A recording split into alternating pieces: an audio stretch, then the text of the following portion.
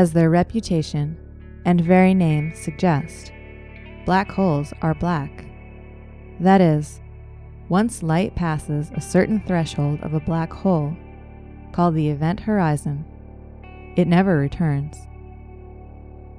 This should make them virtually impossible to find.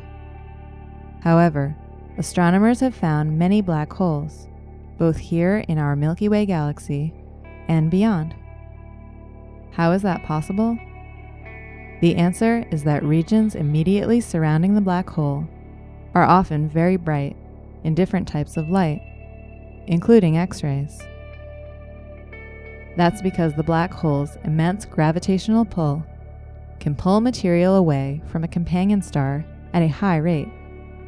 This can create a swirling disk of heated material, generate enormous jets that reach across vast distances of space, or produce other telltale signs that we can observe with modern telescopes.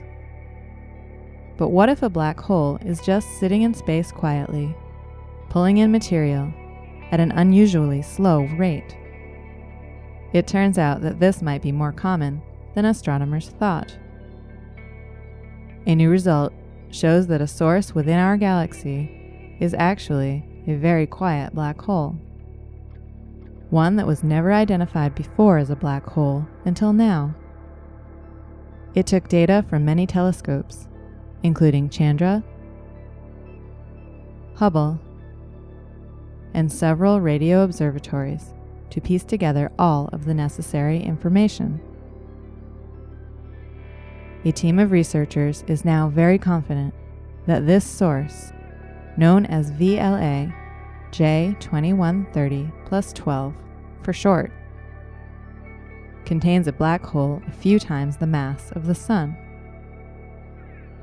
This result suggests that the Milky Way galaxy could have thousands or even millions of these silent black holes.